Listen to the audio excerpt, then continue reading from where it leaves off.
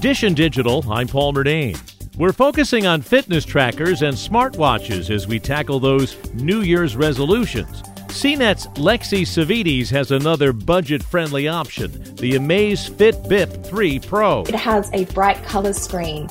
It has a range of fitness tracking options. You can track multiple different workouts on this thing. And it also has built-in GPS. That means that you can go out for a walk, go out for a run, track your route and distance information, and you don't have to take your phone with you. Unlike pretty much every other fitness tracker in that particular budget, I love the Amazfit Bip 3 Pro for what it does. The battery can last up to 2 weeks. You can find the Amazfit Bip 3 Pro for around $70. Dish and Digital, I'm Paul Murnane. And there's more at WCBS880.com/Dish and Digital.